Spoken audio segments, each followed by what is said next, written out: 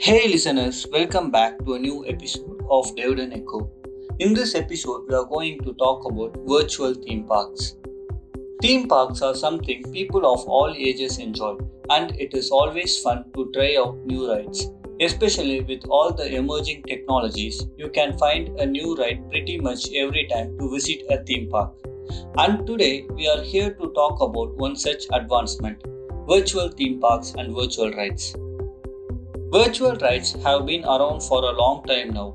In fact, Disney Regional Entertainment opened Disney Quest in 1985.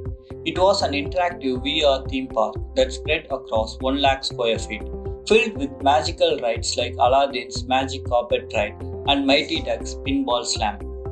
It was a big success, however, was closed in 2017 to make a way for an NBA attraction. But today, thanks to the latest advancement in immersive technologies, virtual rides and theme parks are becoming more common. And why would not they?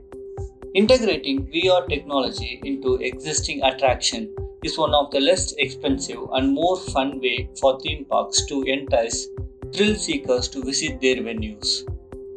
Some theme parks are using VR technology as standalone attractions, like the VR Showdown from Knott's Berry Farm in California. This is an immersive experience where multiple players work together to save Ghost Town from robots. Each player will be equipped with a VR helmet, headphone, and laser gun to explore a steampunk themed world. They will gain points by shooting enemy robots. If you are thinking America is the only one investing in these technologies, then think again, because the world's largest VR theme park is actually in Dubai.